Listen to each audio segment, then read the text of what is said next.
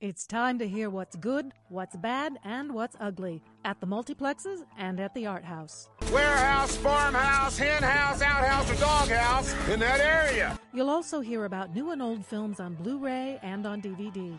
Plus, you'll hear all the latest Hollywood gossip. I don't care! Okay, maybe not the latter, but it is time for Film Sociology with WFYI's film guru. Kaiser Socey! No, that's Matthew Socey. It's such a fine line between stupid and clever, yes. Let's see how thin the line is. Here's your host, Matthew Socey.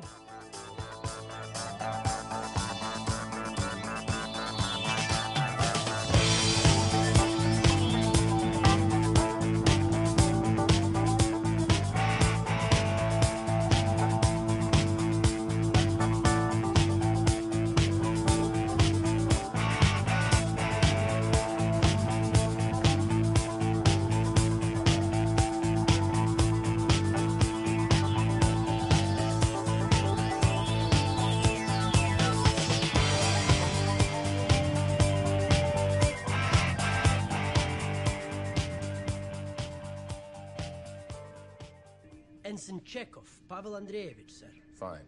Chekhov, Pavel Andreevich. Begin shipwide mission broadcast. Yes, sir. Happy to. Ensign authorization code 95 Victor 2. Authorization not recognized. Ensign authorization code 95 Victor 2. Access granted. May I have your attention, please? At 2200 hours, telemetry detected an anomaly in the neutral zone, what appeared to be a lightning storm in space. Soon after, Starfleet received a distress signal from the Vulcan High Command that their planet was experiencing seismic activity. Our mission is to assess the condition of Vulcan and assist in evacuations if necessary. We should be arriving at Vulcan within 3 minutes. Thank you for your time. Hurk has landed, sir. Captain, gravitational sensors are off the scale. If my calculations are correct, they're creating a singularity that will consume the planet. She doesn't talk, but you need to start. Where'd you get that jacket? The other guy didn't need it. Oh? You see that red? Stands for blood. It's a symbol of the resistance. You're obviously not a resistance fighter, so take it off. Take it off! You point a gun at someone, you better be ready to pull the trigger.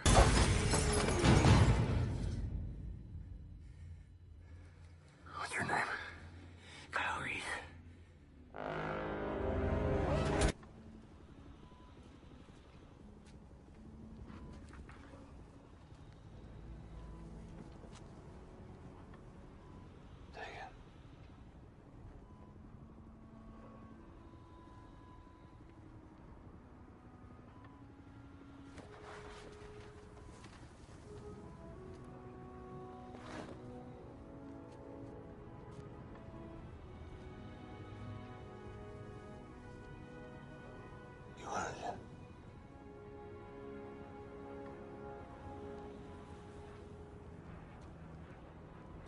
Captain. Mr. Chekhov, you've been shadowing Mr. Scott. You are familiar with the engineering systems of your ship. Affirmative, sir. Good. You're my new chief. Go put on the red shirt. Aye, Captain. Mr. Chekhov, how are we looking down there? All systems nominal, Captain. Copy that. Warp available at your command. Thank you, Mr. Chekhov.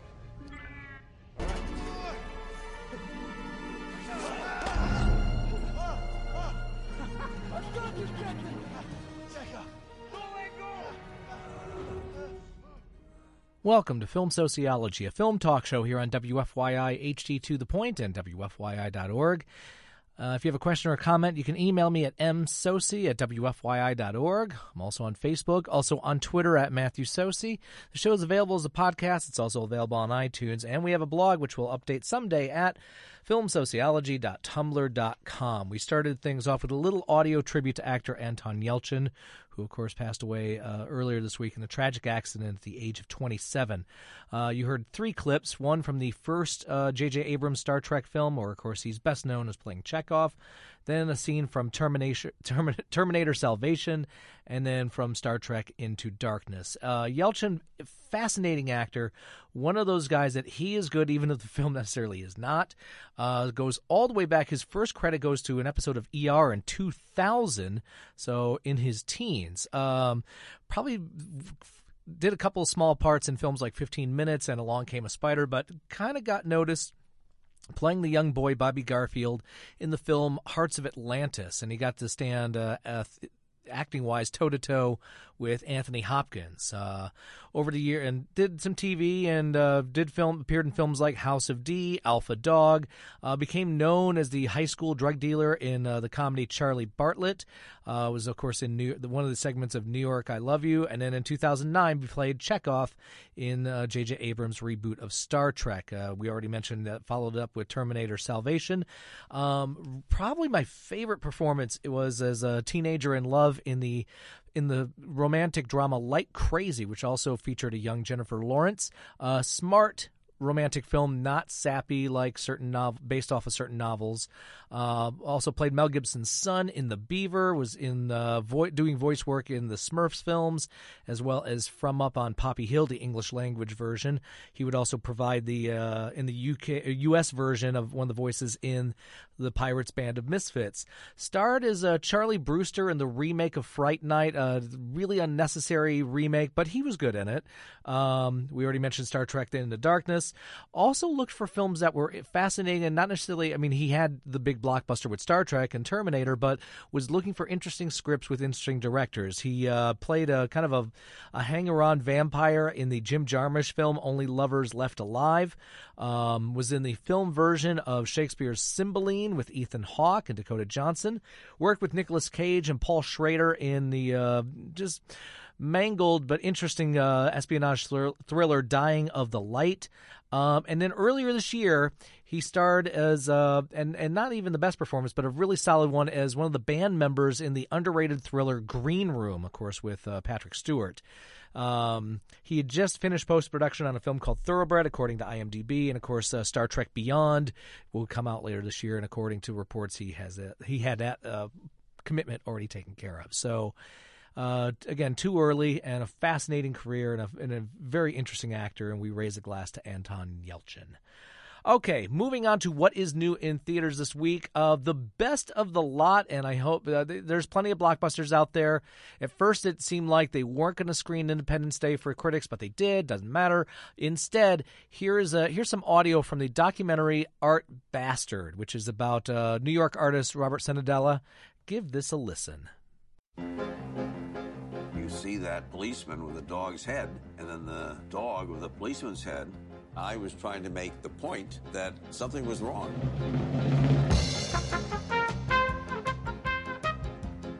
Bob was really a traditional painter. He understood the basics. George Grosz said, there's no such thing as a line in nature. That's all in our head. Pop art came, and it was a whole different world now. Art became something that had nothing to do with reality. My art has a lot to do with the energy of the city. The city was reality. I had a number of things that I wish weren't true. I came to a point where I decided not to be a tragic figure. I didn't graduate from high school. I was illegitimate. But in the end, hey, I have my art. Mediocrity deciding the fate of genius. It had to do with money. I was getting a lot of my anger out. In the 60s, I made a target. This is propaganda. Artist Robert Senadella has sparked quite a controversy in New York City. Bob's a pain in the ass. That's why I'm doing this right now, because Bob's a pain in the ass. They would never show Bob stuff. There's just too many thoughtful things going on, and we live in a society that doesn't like to think. Money and art have nothing to do with each other. You can bastardize everything else in your life, but if you compromise with your art, why be an artist?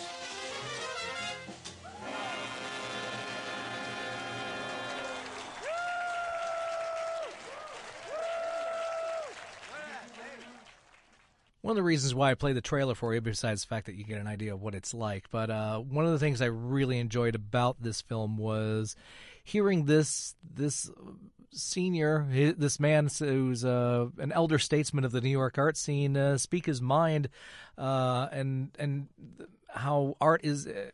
I guess just the fact that I wish more artists thought the way he did.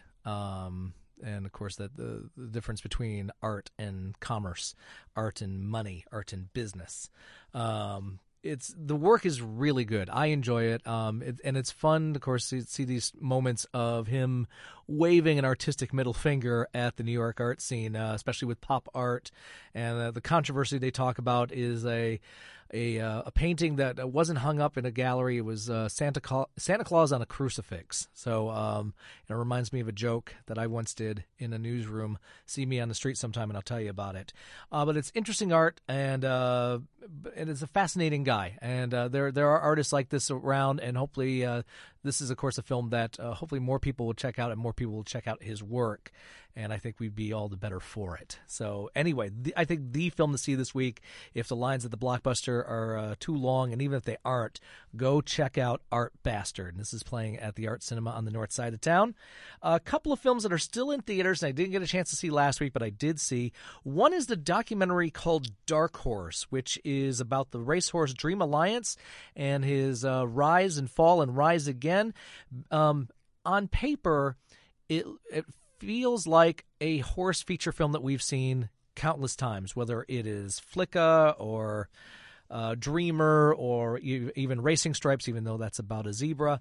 In this case, in a small farming town in Wales, a bunch of people pooled their money together to get a racehorse out, and a lot of talking heads by just down-home, interesting people.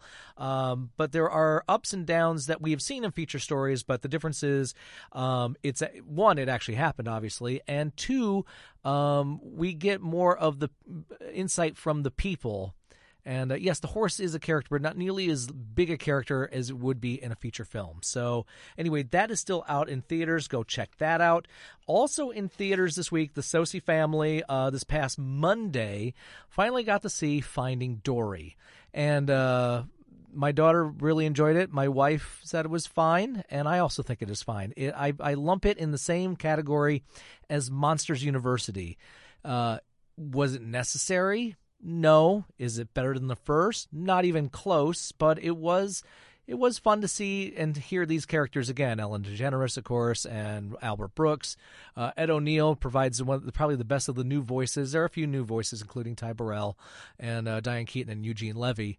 And touching, but not nearly as touching as the original. And I should know, I watched it more times than anybody probably should, because that's what my daughter watched. That and Monsters, Inc., several times for months on end when she was a toddler. So anyway, that is still out in theaters, and of course we talked about it last week. Okay, moving on into the midnight movies and the art houses, of course. And this all depends, of course, on when you're listening to this program. But, of course, Saturday night at midnight is the quote-along, sing-along edition of Monty Python and the Holy Grail at the Keystone Arts Cinemas. Next week, July 1st and 2nd at midnight, is the 30th anniversary of Labyrinth, and July 8th and 9th. Of course, this is Spinal Tap, July 15th and 16th, Roadhouse, and July 22nd and 23rd on Her Majesty's Secret Service. Over at the IMA, as a part of their summer movie series on Friday, July 1st, Remember the Titans, and that is sold out. Sorry about that. But apparently there are still tickets on Friday, July 8th for The Iron Giant. The rest, Roman Holiday, the Swayze double feature, Close Encounters of the Third Kind, and Casablanca, and West Side Story, and The Princess Bride are all sold out. So you still have tickets. You still have a chance to see The Iron Giant on July 8th and Moulin Rouge on August 5th. Over at the Art Craft Theater, again, depending on when you're listening to this, June 25th at 2 and 7:30 p.m., the first Pirates of the Caribbean. July 8th and 9th, Labyrinth. July 14th, Thursday at 2 p.m., Ma and Pa Kettle at Home. July 15th and 16th, 2 and 7:30 p.m., Ma and Pa Kettle at Home. July 22nd and 23rd, 2 and 7:30 p.m., Jurassic Park. And then Tuesday, July 5th at 10 a.m. from 1988, The Land Before Time. Over at the Tibbs Drive-In this weekend, on one screen, you have Independence Day Resurgence as well as X-Men Apocalypse. Okay, both Fox films. Both sci-fi fantasy. Screen 2, Central Intelligence, along with The Conjuring 2. Screen 3, Finding Dory, as well as Teenage Mutant Ninja Turtles Out of Shadows. Screen 4, The Shallows, followed by Now You See Me 2. Okay. And over at the Skyline Drive-In in Shelbyville, this weekend, you have Finding Dory at 9:30 p.m. At 11:30 p.m., Alice Through the Looking Glass. And then at 1:30 a.m., because these are the fascinating ones, folks. And, of course, you're waiting for your kids to fall asleep. From 1978, Smokey and the Good Time Outlaws, also known as Smokey and the Outlaw Women, with Jesse Turner, Dennis Fimple, and Slim Pickens. So a knockoff of Smokey and the Bandit with more women, if you're into those type of pictures. All right. Ladies and gentlemen, last week was the anniversary of the introduction of Son of Svengoolie on Chicago television. That was, 1979. Last week was the anniversary. So with that in mind, I should also mention, on Svengoolie tonight, Saturday night, depending on when you're listening to this, at 10 p.m. on MeTV, they are showing The Island of Lost Souls. And one other reminder, June 28th at your local Fathom Theater, Fathom Events. So check Fathom local theater listings.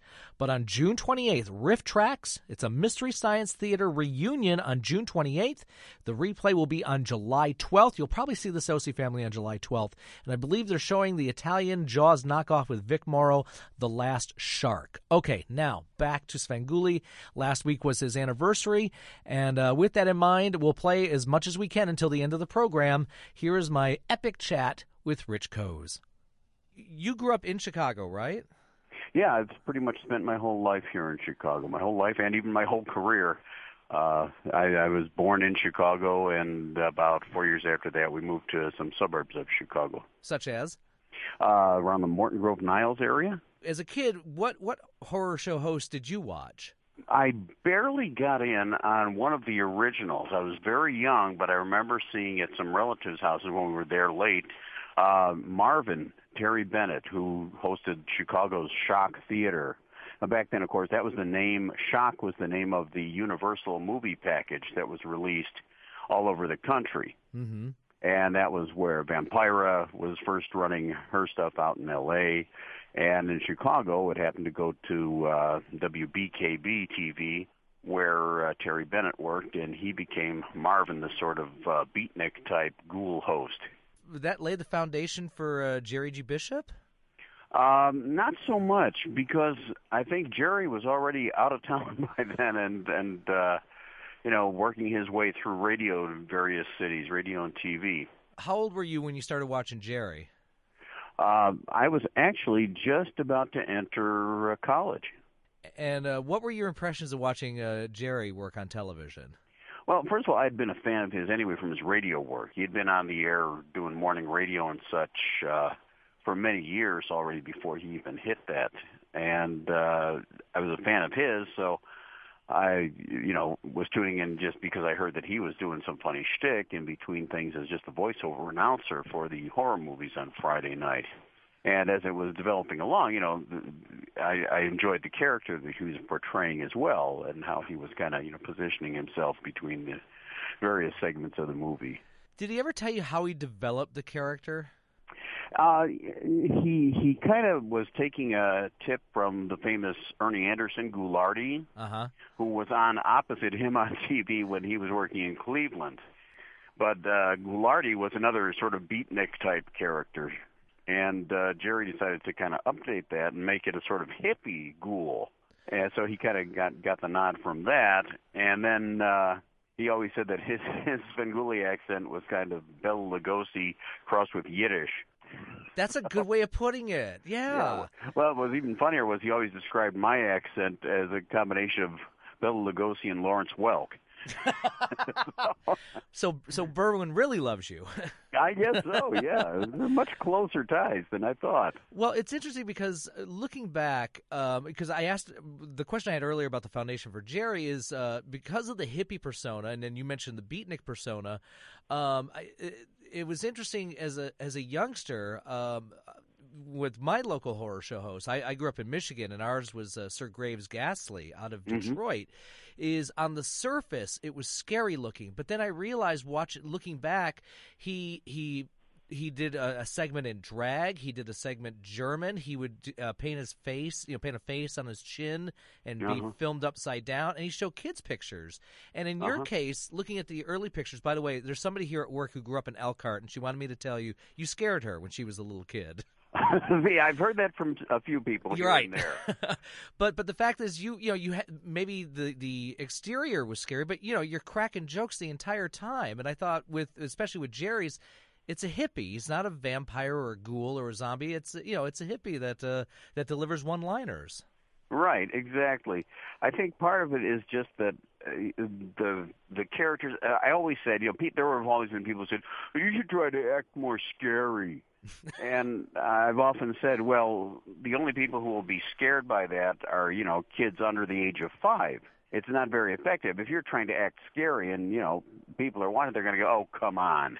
Whereas making the character kind of comic relief to the horror is what seems to be what works. And for the most part, that's what most of the very successful hosts have done, whether it be tongue-in-cheek or, just blatant, goofballs like myself. What did you think the first time you saw Count Floyd on SCTV? I thought he was hilarious. It was funny because I had actually seen Joe Flaherty, who played Count Floyd, live at Second City while he was in his tenure here in Chicago. It was right after I got out of high school, in fact. And I thought he was a very funny guy to begin with.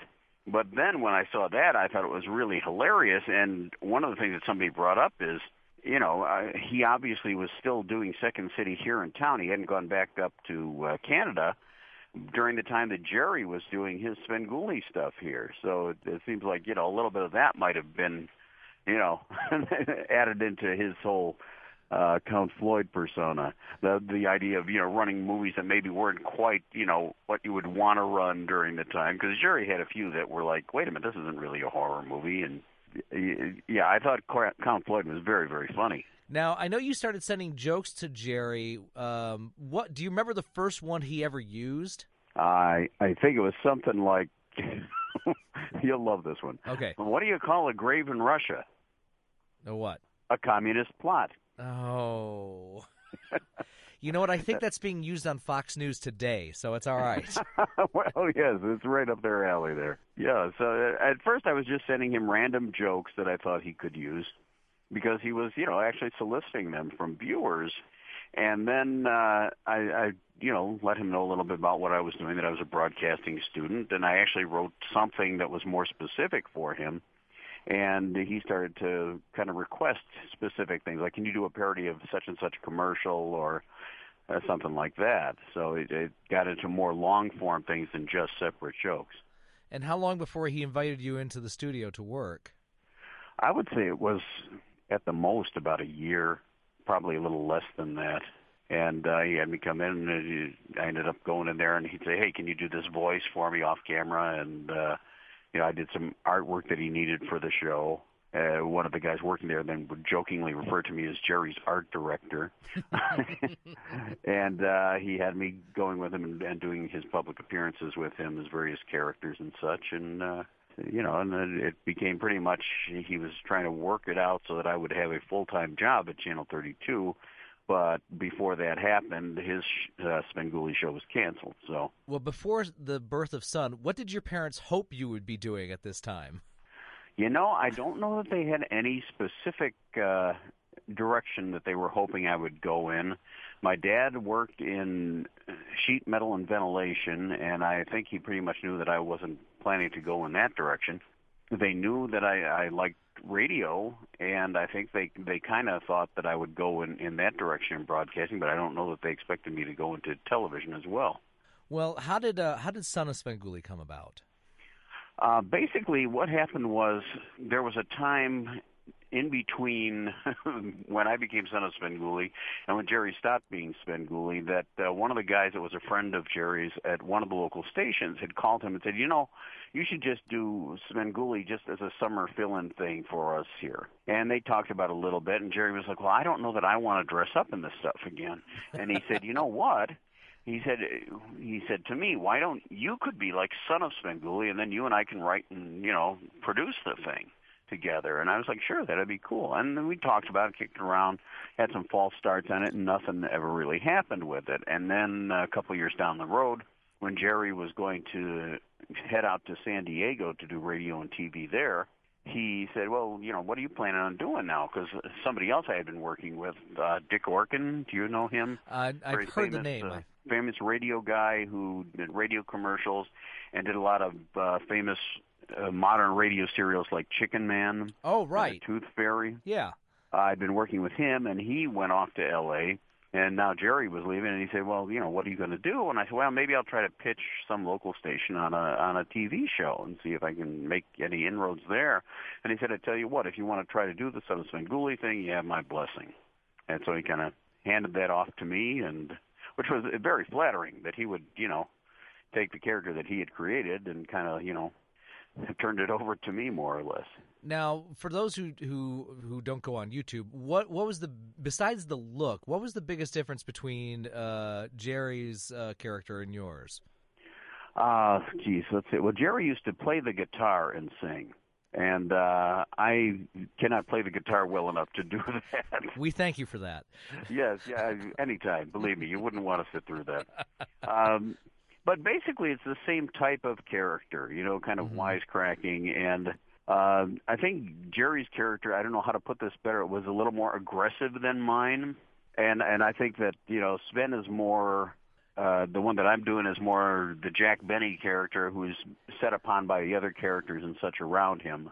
Whereas Jerry was more, you know, the wise guy who was, you know, dealing with the others or something. And, yeah, so you're the chicken butt of the jokes. Yes, exactly. Well put. Thank you. And when did was the chickens your creation? The flying chickens? Oh no, that went back to Jerry. Okay. You know, the famous old vaudeville prop of a rubber chicken. Right. He decided that whenever he would do some bad joke, which was pretty often, he would be pelted with those rather than tomatoes or something like that, or bricks, which would not have been pleasant. Or the giant hook. The giant hook, yes. That would have been much more difficult to have one of the stagehands maneuvering all the time. You got to also spread the fun to people, because if there's one thing people always request is, can I come and throw chickens at you? Gee, I don't know what you're talking about. I think I'm at the bottom of the scroll right now. I see. My first viewing of you, of course, was syndicated on Channel 50 in Detroit, and this was in the early 80s. How did the syndication come about? Well, after there had been various shows that had run back and forth, they had tried to run The Ghoul from one of the stations that was owned by, which company was it at the time? Kaiser, I guess, Kaiser Broadcasting. And they actually bumped Jerry Svengoolie off so that they could run The Ghoul. And he was not well accepted in Chicago because compared to Jerry's character, this was, you know, an interloper. And he didn't make any friends because we first started out saying something like, yeah, we got rid of that bum Svengoolie. Ooh, yeah, nice work. Nice. But based on that and the fact that there was a guy in power at our Chicago station who was running all the field stations, they were field stations by then. Right. He really believed in what I was doing, and he wanted to get it on the other channels. And the funny thing was that we ended up on 5 different channels in different cities, but a lot of the stations, for some reason, felt that this was being forced on them, so they would not promote it, and you know, they would do nothing to help us out. And now, years later, I hear from people who watched me in the various cities, and they were like, oh, yeah, everybody used to watch that. And I had no idea that there was an audience watching me back then. And they say, oh, you went to Chicago after this? And I said, no, actually, I was in Chicago the whole time. And we would customize the opens and closes especially so that it would look like, it was something, with jokes playing off that specific city.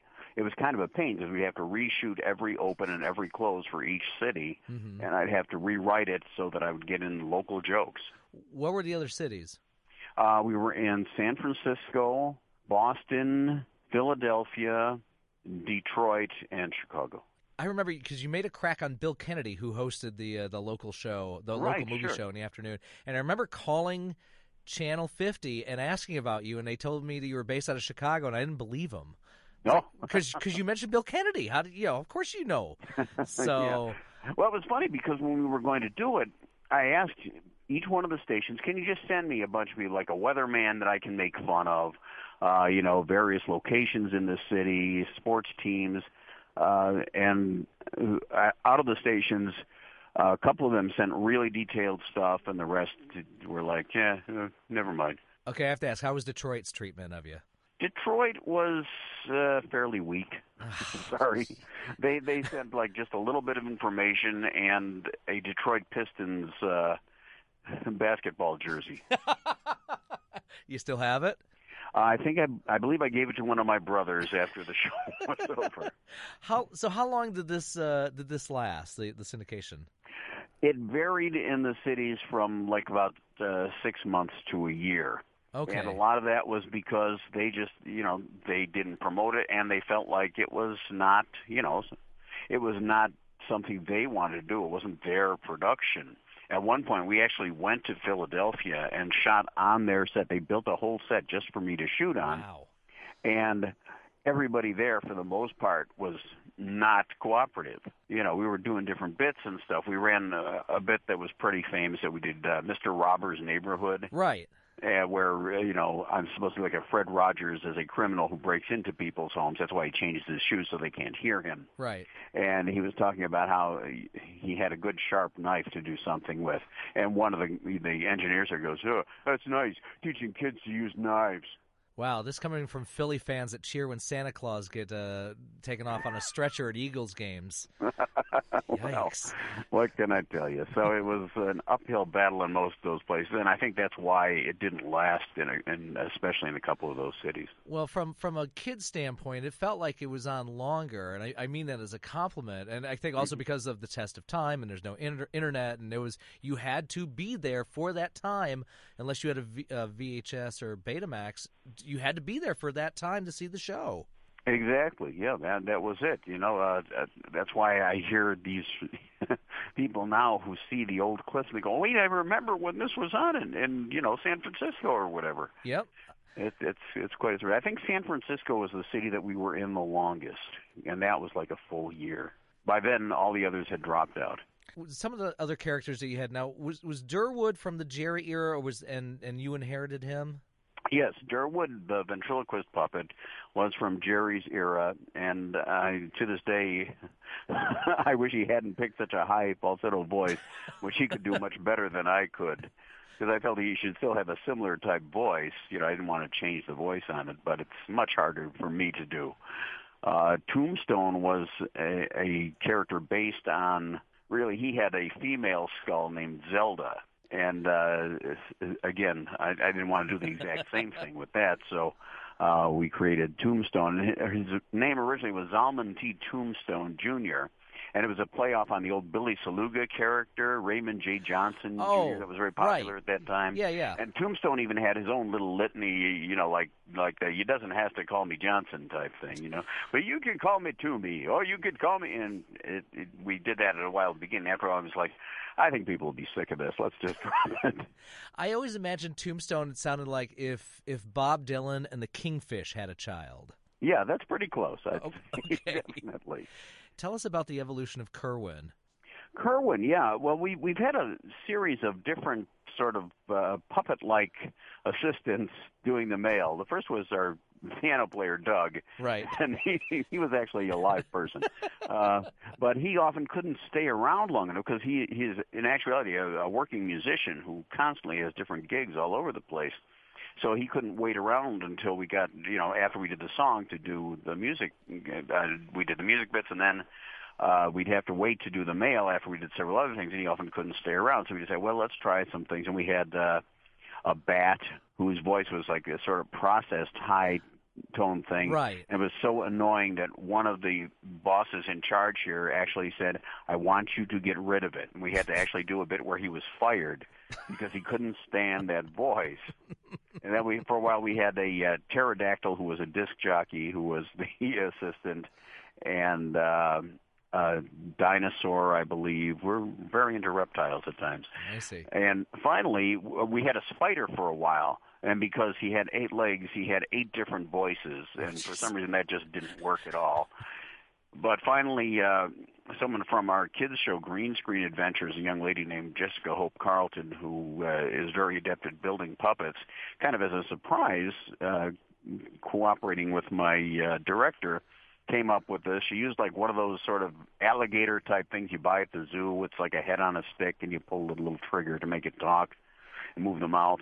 And she combined that with the body of a rubber chicken and created Kerwin as a prehistoric rubber chicken. Who sounds like Jerry Lewis. Who, yeah, well, when I first looked at him, when they gave him to me, he had these kind of goofy eyes and funny teeth, and for some reason it struck me that he sort of looked like very young Jerry Lewis. So that was why he got the voice. It was kind of like this. Do you also not bring up Dean Martin around him? No, I constantly bring up Dean Martin just to make him angry. So speaking of Doug, how do you select the music for the shows? I've often been asked by one of my coworkers, what are you thinking? Because I'll say, I want to do something, this is about like flying to the moon. And he'll say, okay, and he comes up with all these songs with moon in it, and then I'll go, I know, and come up with some song that has no word moon in it, and he'll be like, oh, wait, I don't get it. But there's some way that I can tie in certain lyrics that sound exactly like, what the originals are that has something to do with the movie. And how did you meet Doug? Doug and I went to high school together, actually. We were in band together in high school. And we became friends and just hung around together. And when I started doing TV shows, I figured, it'd be great to have him help out. What did you play? I played trombone. It's been a long time since I played trombone, so please don't ask me to do a solo. Oh, no, that's right. Well, we live in the land of J.J. Johnson. We wouldn't ask you to do that. Well, certainly, yeah. But I also mentioned you as Woody Allen in Take the Money and Run, where you played the cello, but you also had to drag the chair during the parade. Let me tell you, being a trombone player in a parade is not fun because you're right at the front of the band, because of the slide action, they put you there, and also when you're playing, you don't get to look down and see if there's anything dropped by the horses that were earlier in the parade. That was one of the biggest hazards. And I always thought that doing marching band out on a field was one of the most unmusical experiences ever, because you think you're doing these formations and stuff, and half the instruments turn away from the stands while they're walking in, some pattern, and that means they can't hear that part of the music. So it's like you're not hearing the whole, thing like you do in a concert. What's the deal? How did Jerry and you come up with all of those sound clips? Well, with Jerry, it was a matter of, he used them in his radio stuff. Mm-hmm. And he had a huge library of sound effects and little sound bites and things that he passed a lot of on to me. And actually, it was the same thing with me because I wanted to be in radio, and I also did that. I mean, maybe it's not as common anymore, but a lot of disc jockeys used to use little, sure, these little sound bites, little, cart type reactions, because they were on audio carts that you throw into the machine. And we just built up this whole library. And of course, once I started here, a lot of the guys had suggestions for things, or would find something in a show or in a commercial and say, oh, you should really use this. So we've got it all. It's all now computerized, obviously, like everything else. It's all digital, and it's in a little machine that we can just call up a number and hit. How many films or how many episodes do you record in one batch? It varies. We've done as many as 9, Wow. Which is, we're in the studio from noon until 9 o'clock every night when we do these. Okay. And that's a long haul. Believe me, being in that makeup for that length of time, not pleasant. But, we've done as many as 9, and a comfortable range is usually 5, I would say. Okay. Because that gives us a little, easier time of it. And we're not, like, under the gun like, Lucy in the Candy Factory. And when you're selecting the films, is there a pattern? I mean, sci-fi, horror, monster movie, killer movie. Is there a pattern of any kind? Well, it's not so much a pattern. My idea usually is to try to vary it somewhat, because we do get people who will often complain about the fact that we're doing, too many mummy movies all at once, or too many Frankenstein movies. And, to me, it's like you're complaining about these Universal classics. Okay, whatever. But I try to vary them when I can. And also, there are certain ones that we have only a certain time window for. So we have to make sure that they can air only during, we've had movies that we can only run during 1 month. Jeez. So we have to, make sure it gets in then. So a lot of times it depends on what the contractual window is, the window of time that we can fit the movies in, and, what's available to us at what times. Right off the top of your head, what are some of your favorite and least favorite films that you've shown over the years? Favorite ones, definitely Bride of Frankenstein. I do like House of Frankenstein. I got to run Nightmare on Elm Street, which I really enjoyed, and Halloween, the originals. I really enjoyed those. Ones that I don't like as well, there's quite a few of those. I think I may have mentioned to you before the Midnight Movie Massacre, which was an absolutely terrible movie. There was one movie that I often cannot remember, Attack of the Vampire, which is so bad and boring. It's a movie where half of it was shot in California and the other half was shot in Yugoslavia, and neither side knew what the other side was doing. And it was so bad that when I was at Channel 32, we actually intercut it with a bunch of other things. And we did one whole segment that was kind of, Spence around, where it had changed, and suddenly the woman, it's a scene where this woman is being chased all through the city and into the ocean by the vampire. Mm-hmm. And with my redubbing, it became the fact that she was supposed to show up for swim team practice and didn't want to. And that was the coach running after her. And at times there was like a bald lifeguard who showed up, so naturally his voice became that of Curly Howard from the Three Stooges. Of course. So, yeah, that was one of the really, really awful ones. I would say, is it the quality of the film that gets it a Spence around treatment, or have you? I think I remember once you did it with Night of the Living Dead. We did separate scenes from that. A lot of times I'll lift scenes so it doesn't interrupt the flow of the movie, or ruin people's enjoyment of the actual movie itself. If it's a really bad movie, a lot of times the only way to save it is to do something like add some sound effects to it along the way. Now, I know there was one of the writers from Mystery Science Theater 3000 grew up in Chicago. Have you made contact with any of those guys before? No, I've never been in contact with them. I've heard from other people that, they've done little shout-outs to Sven in some of their shows. That one guy said he went to some convention and dressed as me and ran into one of them, and the guy immediately said, "Hey, you're son of SVENGOOLIE." Okay. They know about it.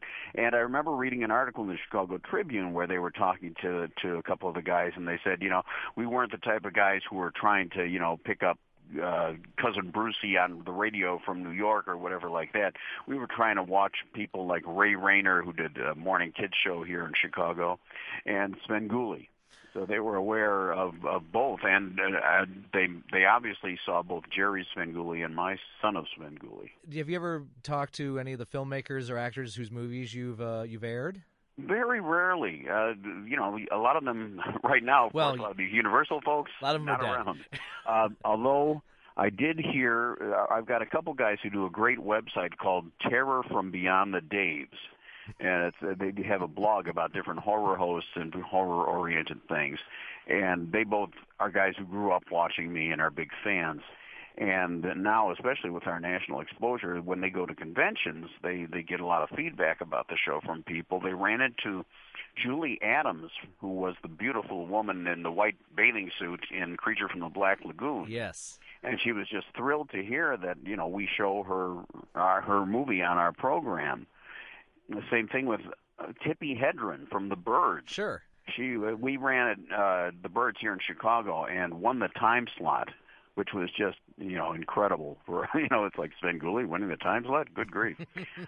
But she was another one who was just thrilled to hear that we were running that show on free broadcast TV, since it hasn't appeared on that very much.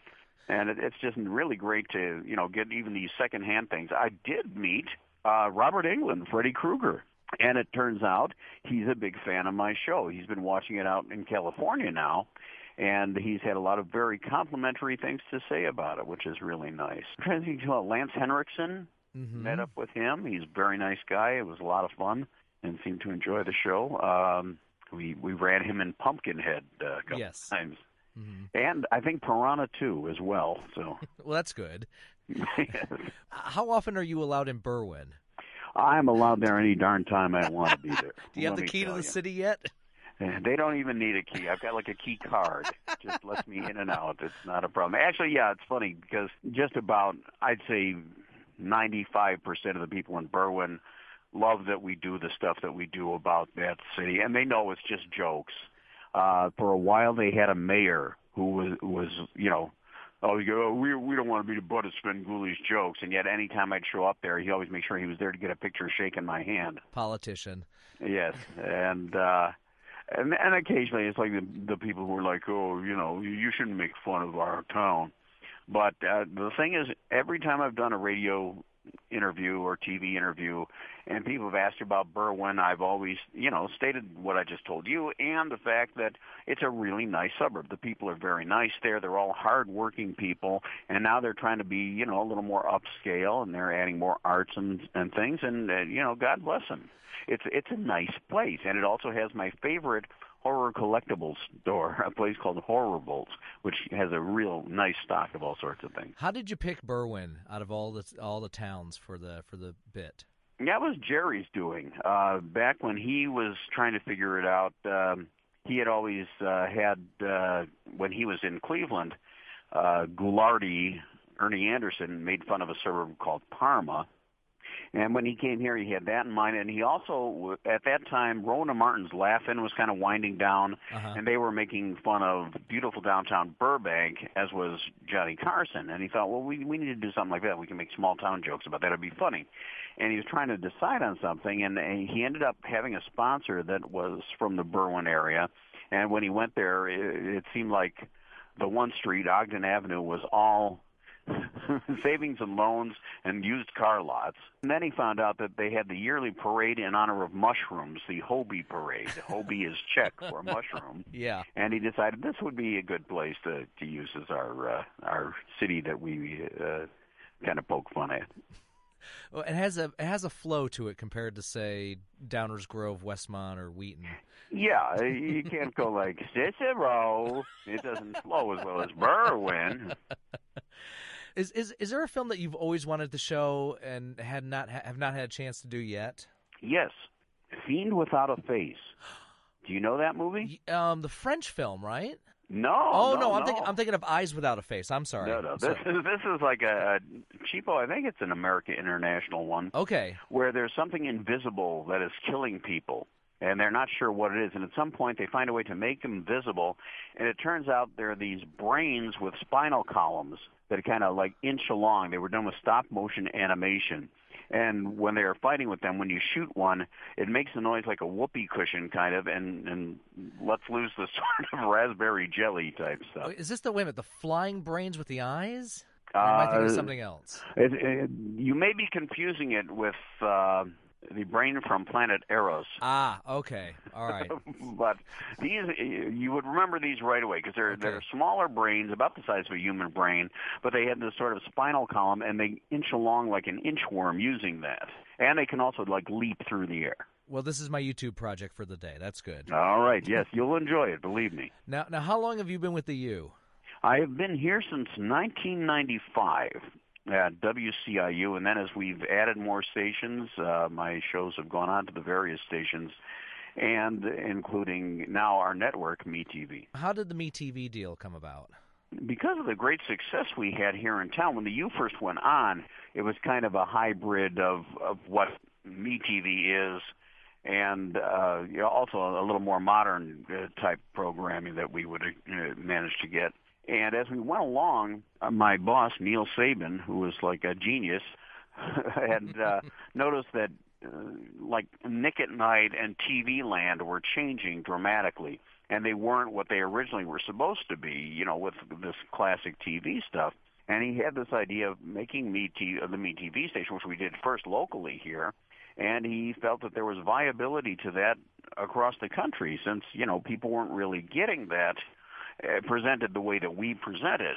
And he managed to start the wheels in motion, and now we're in almost 80% of the country. Cool. And it's especially amazing that it happened in about a year's time to have that kind of progress. Really says a lot for what Neil could do and what the MeTV national network can do. I'd say you could call those other syndicated cities from the 80s and blow raspberries at them, but they're probably not there anymore or probably dead. Oh, you never know. Yeah, most of the people involved have probably moved on and are not quite around anymore or, have been deposed. Knowing the nature of television, they probably lost their jobs. And they're mad as hell, and they're not going to take it anymore. Yes, and I'll shed a tear for them like that Indian standing alongside the highway. For MeTV, is it strictly Universal Films? Right now it is, yeah. We have a really nice contract with Universal, and we're actually working on an extension of that for the future that would add in even more films for us. And we're hoping that that'll happen. And this is really, the first broadcast TV national exposure for these Universal horror films since many, many years ago. Which I think is a really cool thing. I know recently there's been films like The Mole People, which I haven't seen in a long, long time. And I know the horror film with Dirk Benedict and Strother Martin. I mean, those are ones I can't even think of the last time I saw those. But I think it's cool that you look for films that have not seen the light of day in a long time. Yeah, and I think it's really an education for a lot of people because there is a generation that hasn't seen these. When we were kids, it seemed like they ran them much more on television, and now if they run at all, they've run on cable as opposed to on, actual broadcast TV. So the fact that we're kind of, reintroducing these to a lot of people who maybe never saw them before is really great. It's nice to continue the Universal legacy. And also you talk about from an educational standpoint, I love when you do a segment based on who these actors appeared in, what other films they've appeared in, what the director has worked on. When my daughter saw that Bela Lugosi played the Frankenstein monster, that blew her lid a little bit in a good way.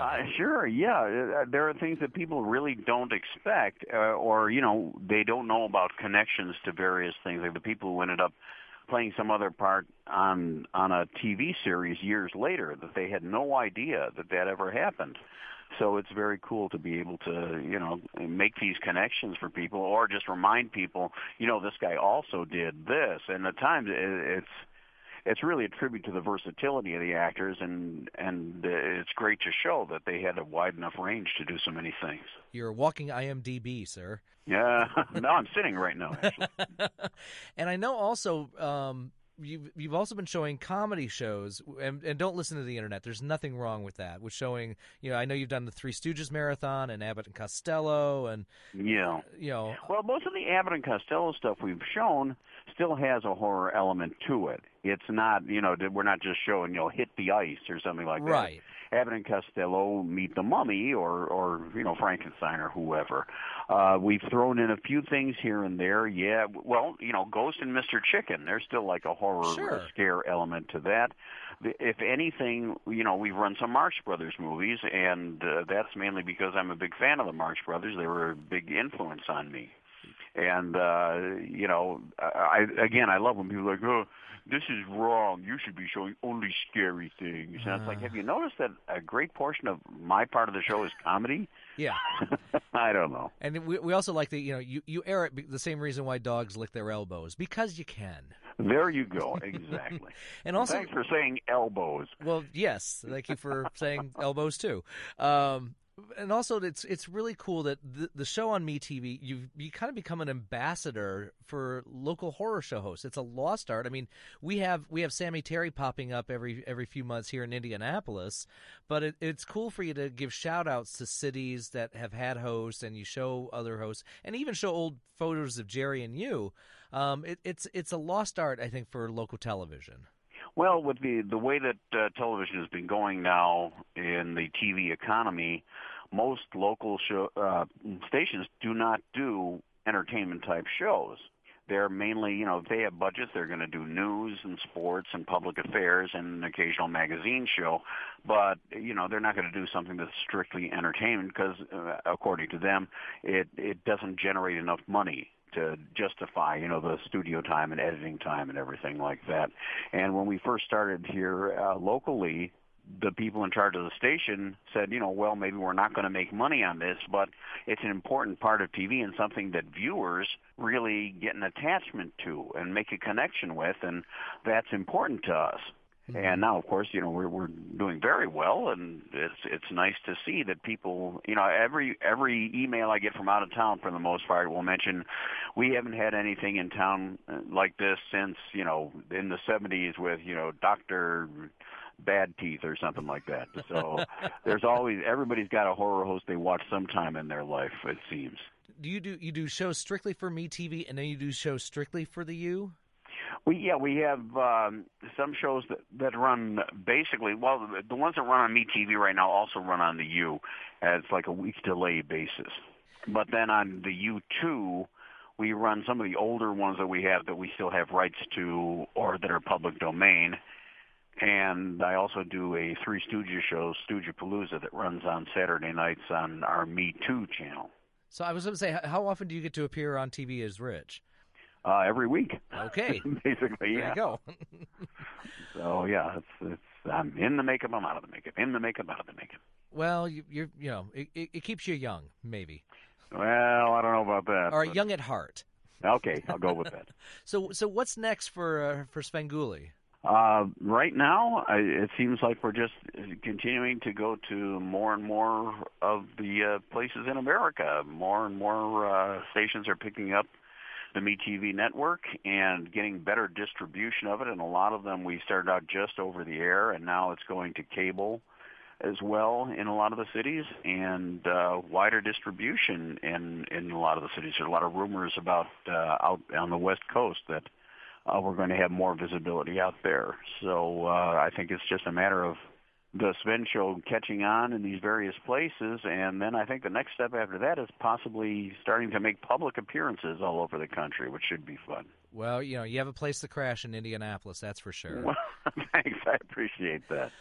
Hi, this is Rich Koz, and I just wanted you to know that you're listening to Film Soceyology on WFYI Indianapolis. It could have been in Berwyn, but it isn't. Well, hello there. I'm SVENGOOLIE from MeTV, and you're listening to Film Soceyology on WFYI Indianapolis. If there's an Indianapolis, it means that he's like, a military-type person from Native America. Could you turn up the volume, please? You're not going to hear me if you don't know. Hello there. I'm SVENGOOLIE from MeTV, and you're listening to Film Soceyology on WFYI Indianapolis. FYI? FYI. And also, never mind. Hello there, this is Kerwin, the prehistoric rubber chicken from the SVENGOOLIE show on MeTV, and I wanted to remind you that you're listening to Film Soceyology on WFYI Indianapolis, which is like Indian no place. Well, hello there. My name is Zamanti Tombstone from the SVENGOOLIE program on MeTV, and I wanted to advise you that you're listening to Film Soceyology on WFYI Indianapolis. I flunked sociology, so good luck. Silent breed is people! Zardoz has spoken. Once again, happy anniversary to Rich Koz and SVENGOOLIE. Thank you for entertaining us. So glad I got to see you on TV as a child and get to talk to you as a grown-up. So go see a good movie. Don't forget, Island of Lost Souls is on MeTV Saturday night at 10 o'clock. Go see a good movie. Go see Art Bastard. You deserve it. You're listening to Film Sociology, a film talk show here on WFYI HD to the Point and WFYI.org. Good afternoon, Fort Myers. Good afternoon, California. Good afternoon, Michigan.